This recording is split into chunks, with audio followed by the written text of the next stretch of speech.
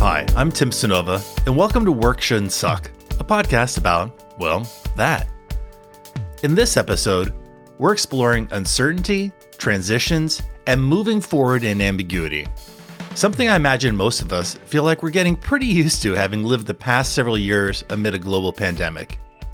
Maybe to put a finer point on the topic though, we'll be exploring how these things show up in organizations, and in one organization in particular, San Francisco's Yerba Buena Center for the Arts. And we'll discuss how they're approaching this in their evolving work.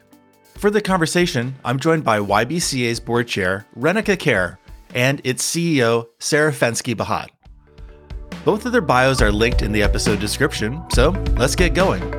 Renika and Sarah, welcome to the podcast. Thanks, Tim, for having us. Why don't we get started with how you typically introduce yourselves and the work you do? And Renika, would you like to get things rolling for us? So my name is Renika Kher, and I am a South Asian woman. I have black hair. I am here in Oakland, and I have a mural in the background that is my happy place, which is the mountains with the fogs in the midst. Or the fog in the midst, I should say. And I am wearing a teal green shirt and a black vest today. I come from a background in the nonprofit sector. I've spent over 17 years in philanthropy and been lucky enough to work on all of the issues that kind of cut across poverty alleviation, touch upon social justice. And the thing that makes me tick is all of the ways in which we can use all the tools in our toolbox to live well with one another and to contribute in ways that leave things better than we have found it. Sarah, how about you? I am a white woman with blonde hair, glasses. I am sitting in front of a painting that has a woman holding an empty vessel and a bunch of checkerboard print on her dress. I'm wearing a very loud shirt next to that print, which is maroon with light blue and a bunch of ruching. There's a plant grounding the background, and I'm sitting in light from my window. I introduce myself and my work as being grounded in community, and has typically been at the intersection of economics and policy. And so I began my career working in New York City government in the years post 9/11. I worked on the recovery of Lower Manhattan and saving jobs for New York. I then went to go work as a financial regulator. I've been a banker. I moved to San Francisco 15 years ago and decided I wanted to try to have some fun again.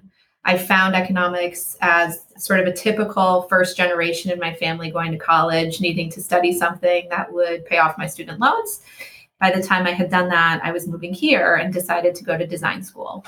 And so I added a layer of creative practice to the work that I had done, ultimately ending up teaching and then running the program that I had learned in. It was called apropos actually for this conversation, it's called the Design MBA, which we call the Masters in Business Ambiguity, actually.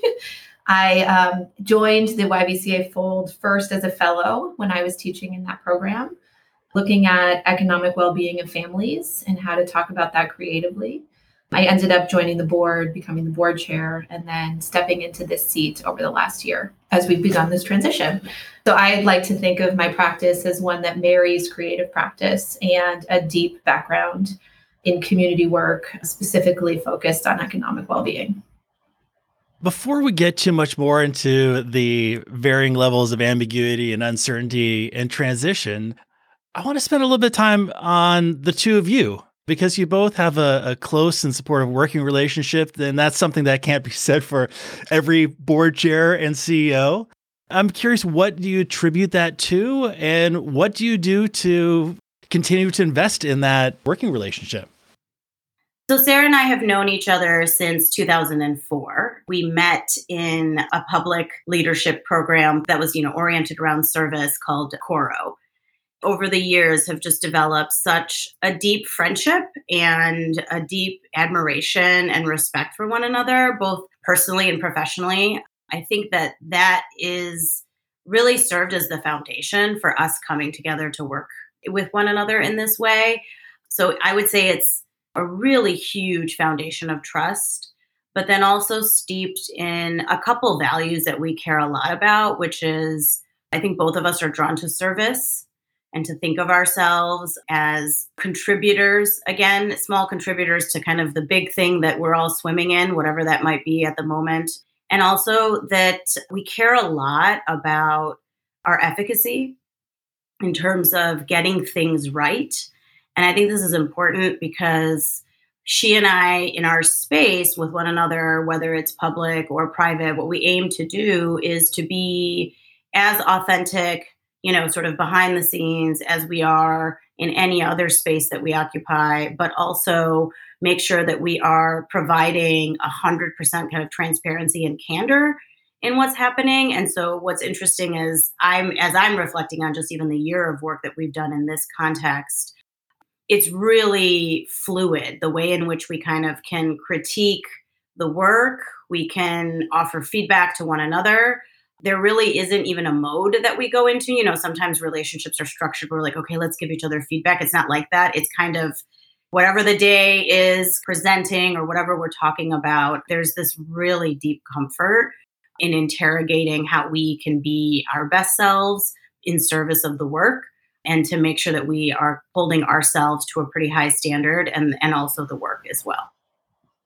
The only things that I want to add to this are that we didn't go into relationship in 2004 when we first met aspiring to do this kind of thing. We were both very grounded in being willing to tackle difficult questions and looking to build our toolboxes, and to Renika's point, how effective we were in the work that we were doing, aspiring to leadership, aspiring to be of service. And I think what I would just offer is that when you've known someone for this length of time, literally decades almost at this point, you not only see the ways they show up as the world changes, as circumstance change, but personally as they grow. And from my point of view, when I think about us as women in our late 20s, I see a hunger in us and a desire to do work that's really aligned with what we think matters. When I look at us now, I just see us continuing to grow in ourselves while doing the same. We started in Coro, and then Renika actually joined me in the design program that I just mentioned. I was like, hey, I think we need to go learn this thing over here. And then the same was true at YBCA. Like, hey, I think there's this really interesting thing going on over here. Can we do that thing together? I would say we're not very outcome oriented in some ways. I think we're discovery oriented and collaborative. And that shows up differently than I think some professional collaborations do. In that, I think we are very, very fortunate. In my own work, people ask me about like what nonprofits or what arts organizations are doing really great people operations work. And I often say like, I grew up in arts organizations. And so I'm looking outside of this sector for things that are examples that can be then maybe applied or retrofitted. Both of you are coming from outside the quote unquote traditional art spaces. And I'm wondering how that framing informs the way you work. Both, if that is an accurate statement, that you both consider yourself coming from outside the traditional art spaces, but how does that show up in the work that you're doing and inform the work that you're doing in ways that are helpful and then maybe ways that might be more challenging? For me, it's a question of whether you consider an MBA program at an art school an art space. And that is totally debatable. I don't think it falls into the category of other MBA programs, and we're definitely the strangest thing that CCA did, California College of the Arts. I think of the missing piece, like the rolling Pac-Man trying to find his missing piece. The MBA program does not fit in necessarily to art school either. And so for me, I can't really speak to traditional art environments. That feels very true. Those feel inaccessible even to me. I have a whole set of judgments that I think about when I imagine what those might look like. And I think some of the ways that shows up for me are the ways that like the American Association of Museums talks about decolonizing collections and things like that.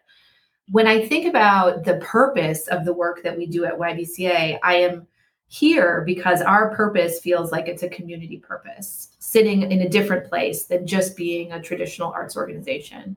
We don't collect. We are intentionally trying to share with this community a bounty of creative practice that really is about engagement.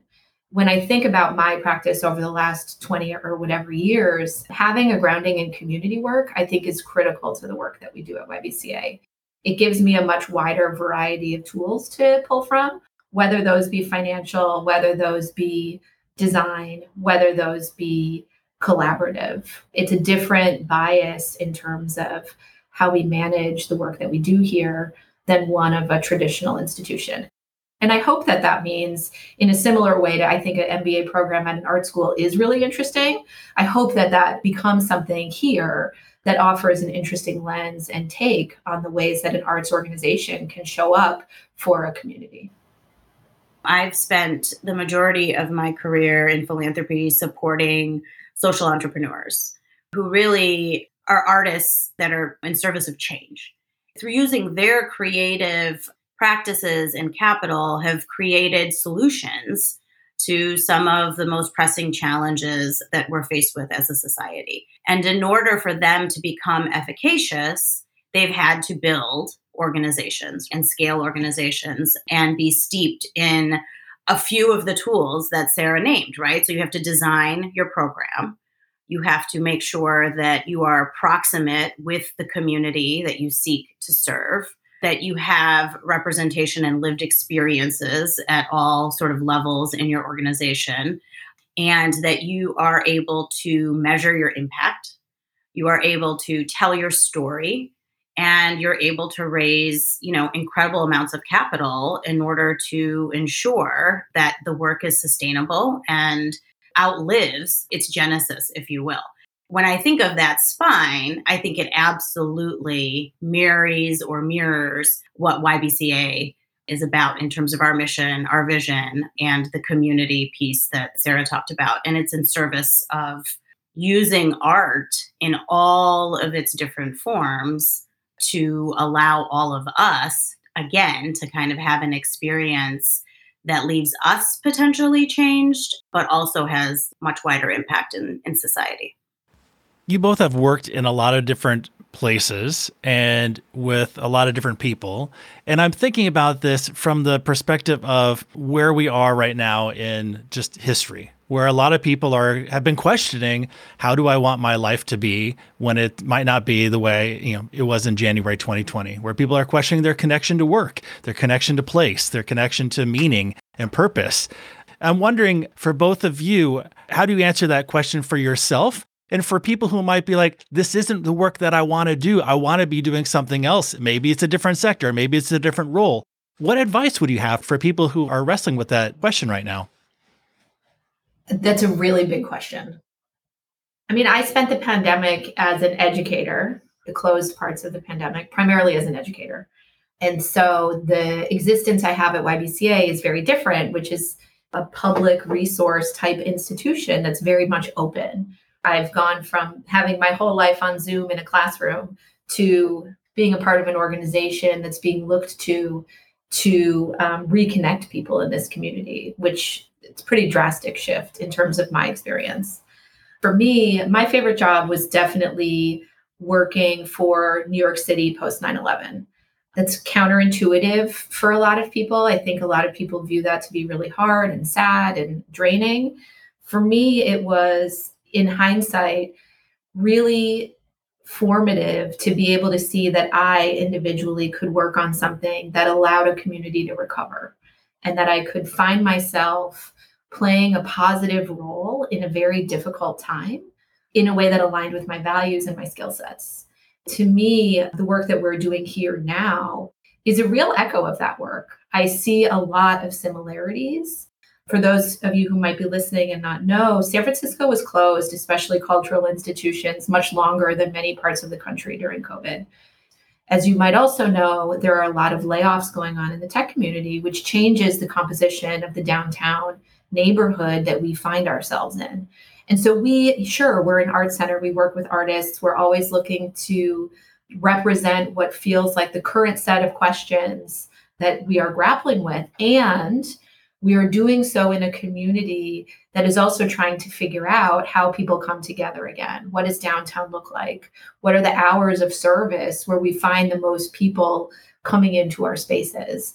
And so we have a very local set of questions in addition to these more interesting, what is the role of an arts institution in a community set of questions. To me, I love the opportunity to find yourself in a position where the work you are doing every day feels connected to the things you value. That's the holy grail. I think there's a lot of really good work to be done if we can find ourselves in that sort of alignment. My values reside in what is the contribution I can make in this community? Can I make it better? Can I make it more stable? And do I find enjoyment in that? Which I do. And I don't know that I have advice that I can necessarily offer, right? But I can sort of share that, pre-pandemic, the place I was in my career, again, fortunate, just like Sarah, to have had a series of experiences where I was steeped in values alignment with doing work that actually mattered and knowing that it had lasting kind of contribution and impact. I also, ironically, before Sarah and I met, was also part of a relief fund in the post 9/11 recovery efforts. And that's where I started my career in philanthropy. And it was incredibly impactful, very community centered, sort of intense in a very palpable way, right? Because you're in the middle of this incredible city that literally now has this physical gaping hole, and everything that went into kind of making sense of that, figuring out what needs to happen in the short term, what needs to happen in the long term, and that all of us to this day, right, have a story and a very palpable sense of something changed that day for us as a country. I would say even probably us as a world, and figuring out how to navigate your way through that situation and doing it in community and with other people, that wayfinding and sense making, I think is an incredibly powerful thing if you can also have that actually integrated as part of your professional journey. So in a lot of ways, what Sarah is saying about YBCA and the moment we find ourselves in and the mission that we have, again, this very beautiful place and platform to explore, like, what does healing look like for us? What does the way forward look like for us? Even this question, Tim, that you're asking, I don't know that I have a point of view right now. I just think it's interesting that before the pandemic, I had made a decision to really lean into family life and had decided to stop working full time. And in the middle of me asking myself this question of like, what would I like to do going forward? What does my next chapter look like? The pandemic was in the middle of that question for me. My son had just started kindergarten in the middle of the pandemic. And when he started kindergarten, I said, look, I'm going to try and figure out what my next steps are. And now the labor market and just how work is structured is completely being changed as we speak. And things like flex time, where as a mom, you would think about that and you'd have to figure out how to negotiate that. And you'd have to be like, okay, will these people give me what I need? It's not even a question anymore. It's like very much so now normed that you can demand that we should demand that, and that these tools, things like Zoom and other things that were held skeptically, like working remotely, not coming into the office all of the time, having asynchronous work and synchronous work. I mean, all of this, even in the vernacular, these were not the things that I was conversing with my friends about as I was thinking like, okay, how do I explore what I might do next? I was actually very much tethered to the old structures because that's how I've been conditioned to navigate. And so actually what I'm most excited about is to embrace the fact that some of these rules are no longer going to stick.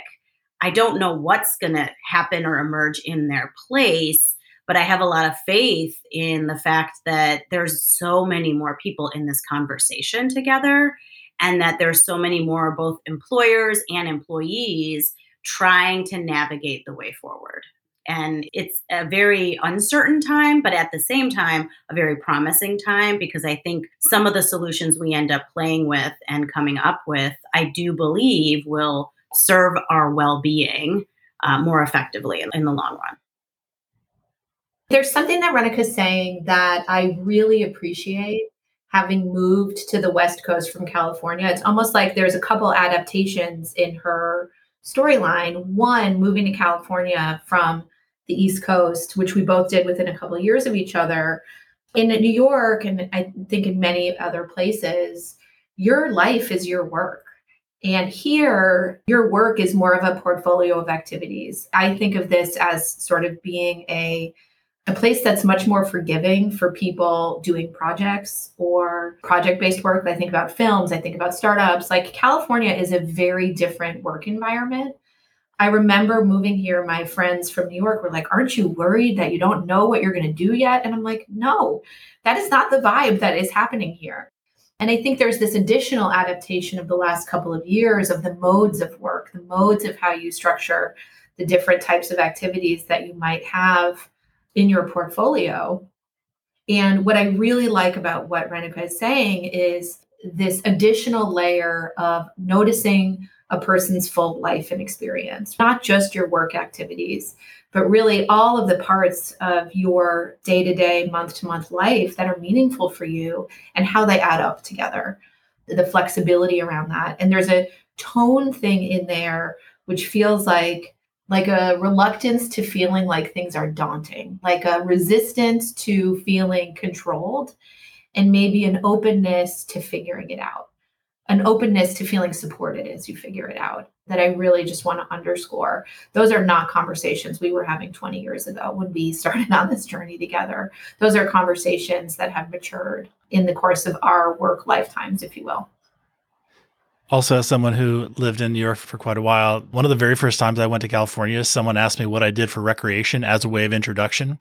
And it was like that moment where I'm like, oh my God, I know I do stuff, but like, what do I answer for this question? Because there's usually in New York, it's like, yeah, what do you do? Meaning, what do you do for work? And that recreation really, threw me for a loop where I'm like, I do things. I'm sure I do things. I own a bike. I'll say I bike. And I think that probably was, 20 years ago. And to your point, people are talking about work and life in different ways now, especially Renuka, to your point, like some of the things that seemed very rare have been baked into the way a number of people are able to work. And I imagine there's that site where you can track words as they show up in literature. And I imagine you'd see a massive spike if you search for asynchronous over the past 3 years. Because how many times do we talk about asynchronous work, before the pandemic? I'm curious, you both have touched on this a little bit, but thinking more specifically to the work at YBCA that you do in this place that has a physical location, a mandate that's baked into the charter to do work that's located in space, having come through the pandemic, when you mentioned that San Francisco was closed for cultural institutions for the most part. And this past year in particular, as San Francisco, the world has started to open up, things have been presented in maybe new, but also familiar ways. What's that been like for both of you and for the organization? YBCA is a really interesting case of I think of the work we did before the pandemic as being grounded in our building, in our physical presence, and really being a special place where I witnessed and felt like I was a part of many different types of people and communities coming together. That's why I kept coming back. To me, it was the most interesting room of people I could find in this town. And then during the pandemic, we learned how to do all these other things that did not require a physical presence. And when I look at those things now, I think about the ways we sort of built the depth of our practice. We built digital tools to connect artists to opportunities. We ran a guaranteed income pilot. We distributed grant money from the state. We did much deeper work than just what shows up in the building, because what shows up in the building can be different day to day, depends on who's here, depending what's on the walls, who's on the stage. This other, what I think of as more ecosystem level work, it's invisible in terms of showing up in the building, but it's not invisible about what is showing up in terms of goodwill in our community and the ways in which we're taken seriously by the creative community in particular. So for me, the last year of reopening has been really about how do we find the best parts of our practice when we are open and in what is invisible? And truly, I mean, we have a team that's also very different than before the pandemic because we've added all of these areas. How do we create a culture that allows for both the important work that goes on in the building that is visible and the work that is less visible to perhaps visitors coming from the convention center across the street? And how do we balance the resources of an institution and the storytelling around how we make our choices to reflect that combined practice? It's been a lot. But I think I can't think that it ever is going to hurt us to have done work that is valuable to the artists in this community, that broadened our practice and the depth of our practice. And so I would say it's still a work in progress. Like many organizations, we are thinking about technology and the use of to make us more efficient. We are talking about the ways we invest in our team and composition of our team.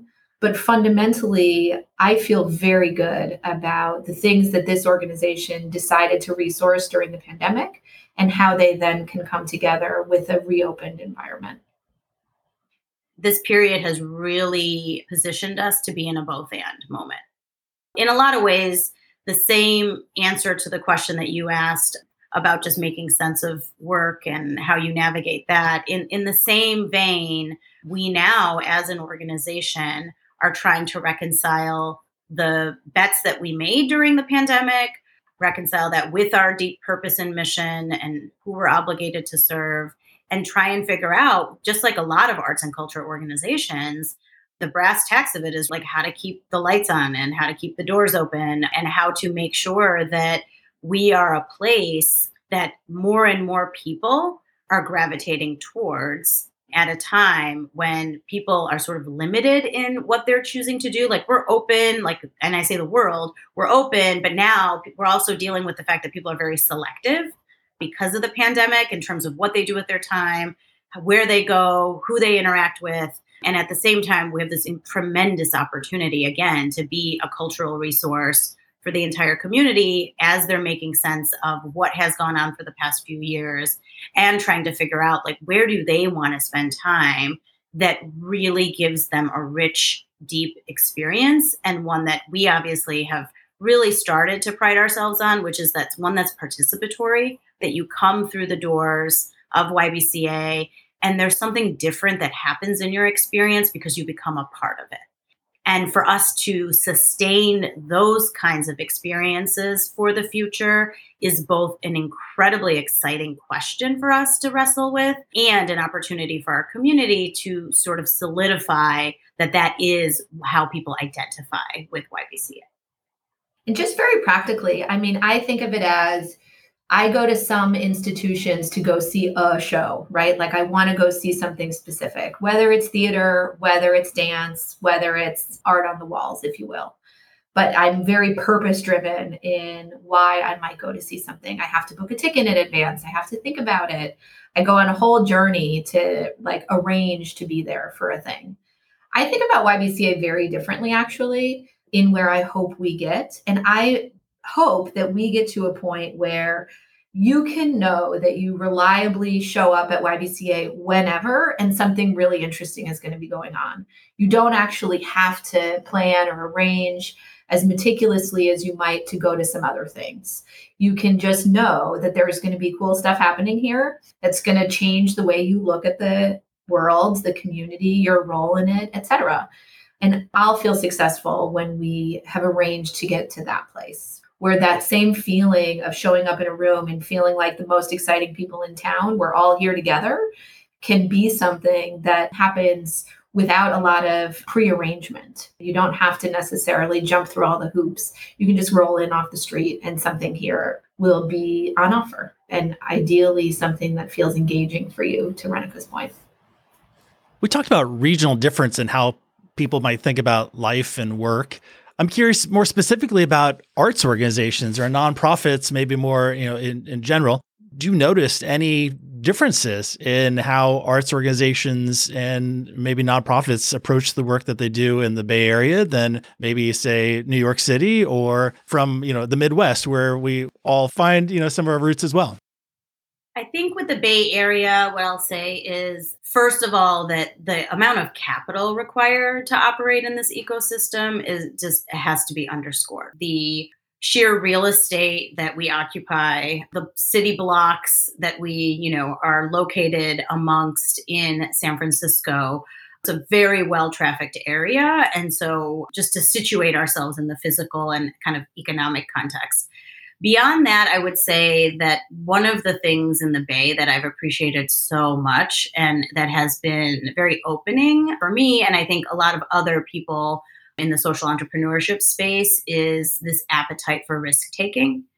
and that it's very much baked into the kind of Silicon Valley innovation spine, if you will, that has, again, sort of pluses and minuses, just like everything else. But I do think that in general, the propensity for people having an appetite for trying things differently, for consuming things differently, for interacting in different ways, it's very much so laid into kind of the cultural fabric and ethos of this region. And I think that again strengthens our position as a cultural institution because it allows us to also ensure that we are giving ourselves the maximum permission within that same context and frame to do things differently, to try new things, to support artists in different ways, which feels really true to what we've done during the pandemic and what we hope to invest in to align ourselves and position ourselves for the future.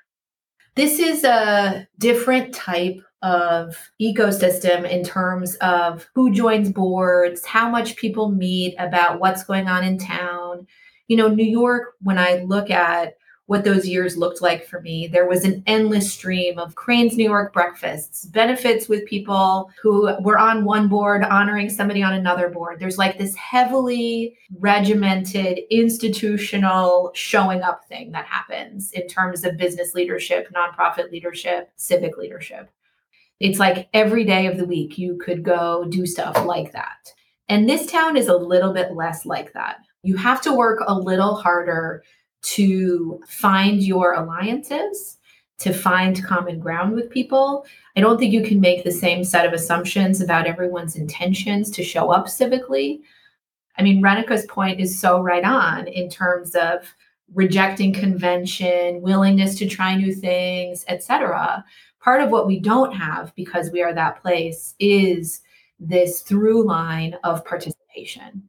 And so a lot of what we have to do on our own individually as institutions is develop those networks of participation, which I think some places can take for granted as institutions that are sort of passed generation to generation.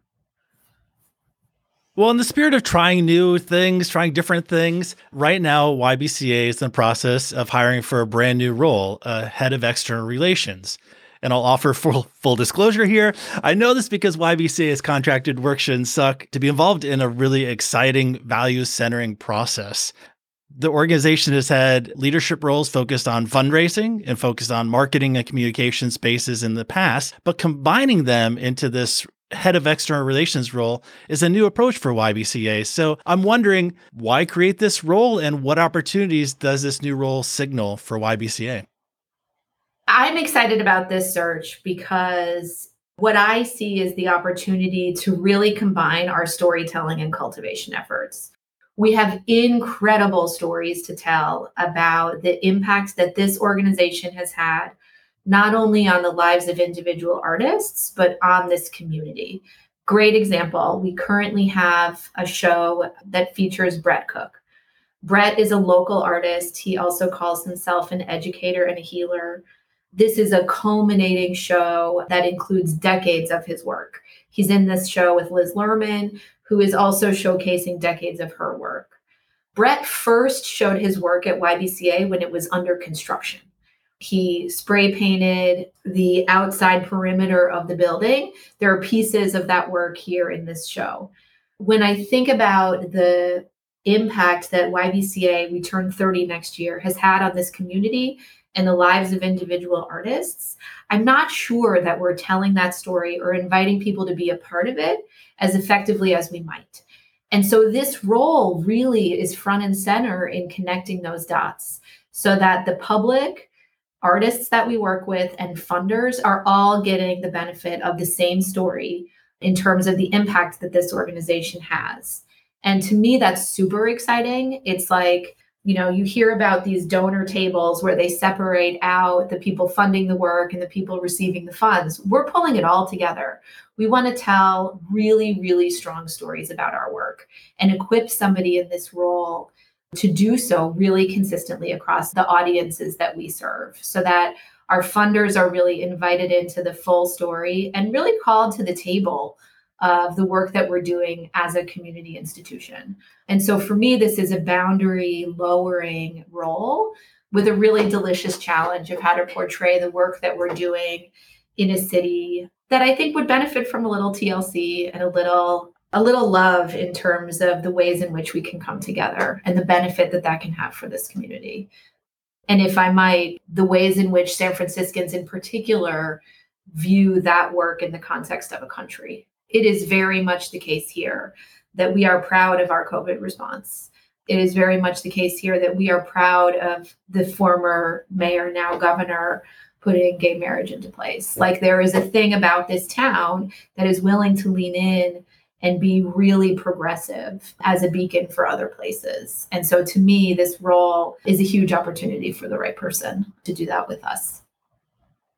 What this signals really for us as an institution is that we are integrating and sort of removing silos the way that we sort of worked in the past, and trying to really allow this person to kind of assume that leadership mantle and become kind of a very strong voice, inward and outward, I would say. And just as Sarah said, there is a treasure trove of stories to share about YBCA's impact over the past 30 years. So it's just such an incredibly ripe moment for us to have somebody who comes in and really does what Sarah and I have talked about. This is really foundational work for YBCA's next decade.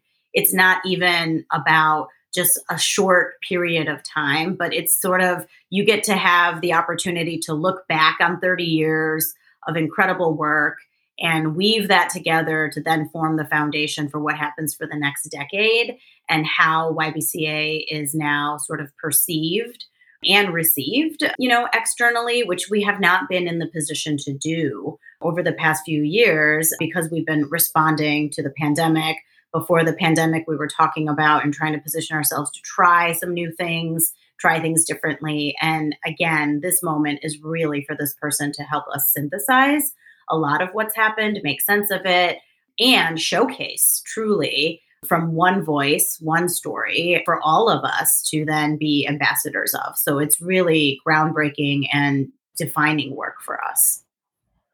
To me, the gauntlet to throw down is this job is made for somebody who wants to explore this delicious question of what is the role of an art center in a community? What is the fullest potential of a center like YBCA in a community that is fractured in some ways, is progressive in other ways, in a country where the same is the case? We are a model for a lot of things. We are relied upon to experiment. So what is the full extent of that experimentation as it applies to our storytelling efforts and the ways in which that shows up in the engagement and cohesion and exposure of a community? So recently, YBCA began in earnest its work to understand how racism and oppression are woven into the DNA of the organization. And it's a frequent topic on the Work Shouldn't Suck podcast, where we discuss how this shows up in systems, structures, policies, practices, programs, and workplaces. Who's included, who's not, how do we shift power differentials? And with this knowledge, how do we co-create workplaces where everyone can thrive? I'd love for both of you to share a bit about why YBCA has begun engaging in this learning and work, and why this commitment to anti-racism is critical to it achieving its mission. I think one of the observations of having been closed, and specifically having started guaranteed income work, is that we've learned in some ways that our insides don't match our outside ambitions. We say that we're doing work in community, and the ways that we've designed that work has not always been satisfactory to the communities that we're working with, if I'm going to be really honest. We have a big accountability statement on our website that can elaborate on that if you're interested.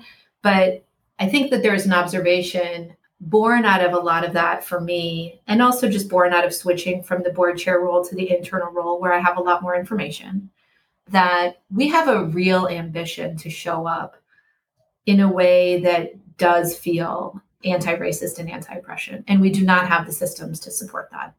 And so we need to do this work internally ourselves in order to show up the way that we aspire to for ourselves, but also for our community.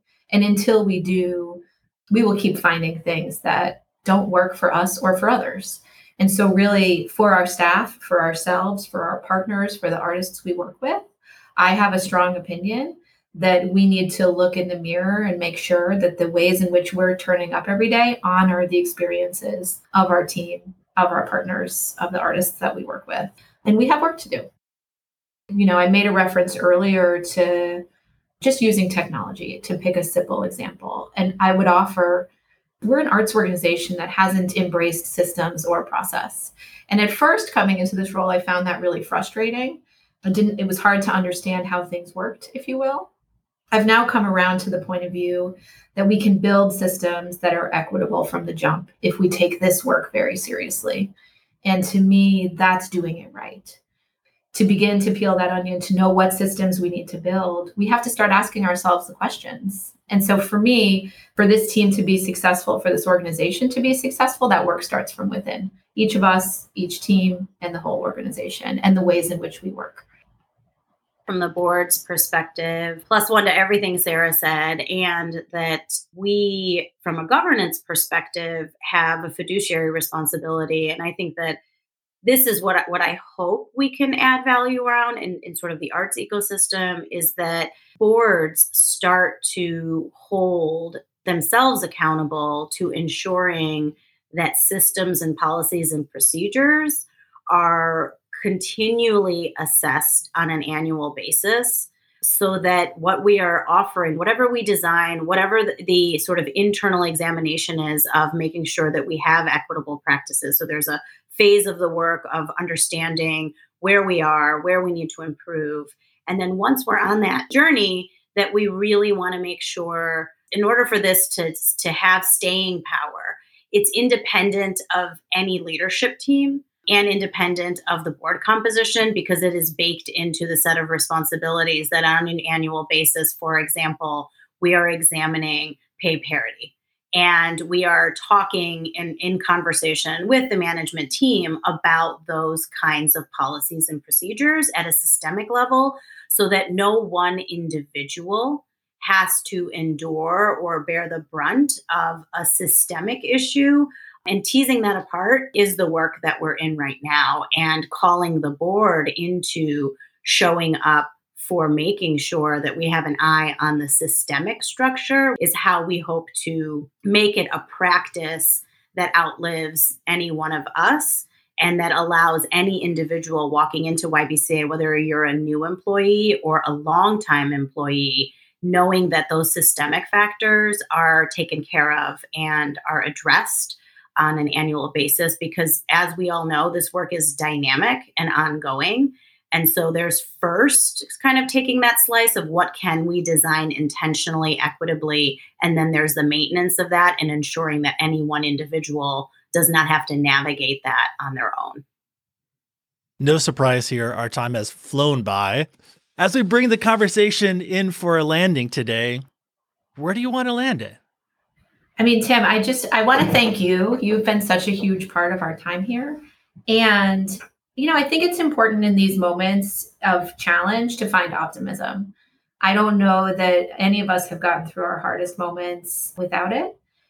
One of the things that I find a lot of optimism around is that I think our community wants us to succeed. I feel great that I have a partner like Renica in the work that we're doing here. I feel really great about a team that's motivated by the work that we're doing. And if anything, I think we're just looking to recruit to the team. And if this kind of work, whether you're on the receiving end or the construction end, is appealing, I mean, join the party. There's plenty of room in this tent. God knows we have enough work to do. Please follow YBCA. We are grateful for all of the engagement. I would echo everything Sarah said and just truly underscore the exciting moment that we're in. We are in a building moment, a build and design. And so it's really kind of a really beautiful opportunity for anybody actually, to join our team and to help us design things in a way that, again, you will look back 10 years from now and say, wow, like I was a part of making that happen. I was a part of laying some of the groundwork for this to continually be a way in which YBCA continues to manifest itself. And I really can't think of a better opportunity to do that while also being fed truly by being able to interrogate and to excavate the best parts of our impact over the last 30 years. As we turn 30, it's just, I love reflection and introspection and what that offers. And especially amidst a challenging time, because it really is grounding. And that is where so much of the hope and optimism lives, is in the art and in the impact. And this is an opportunity for somebody to come in, hit the ground running, really shape things, really become a voice for us as an institution, and allow all of us to show up as incredible ambassadors as a result.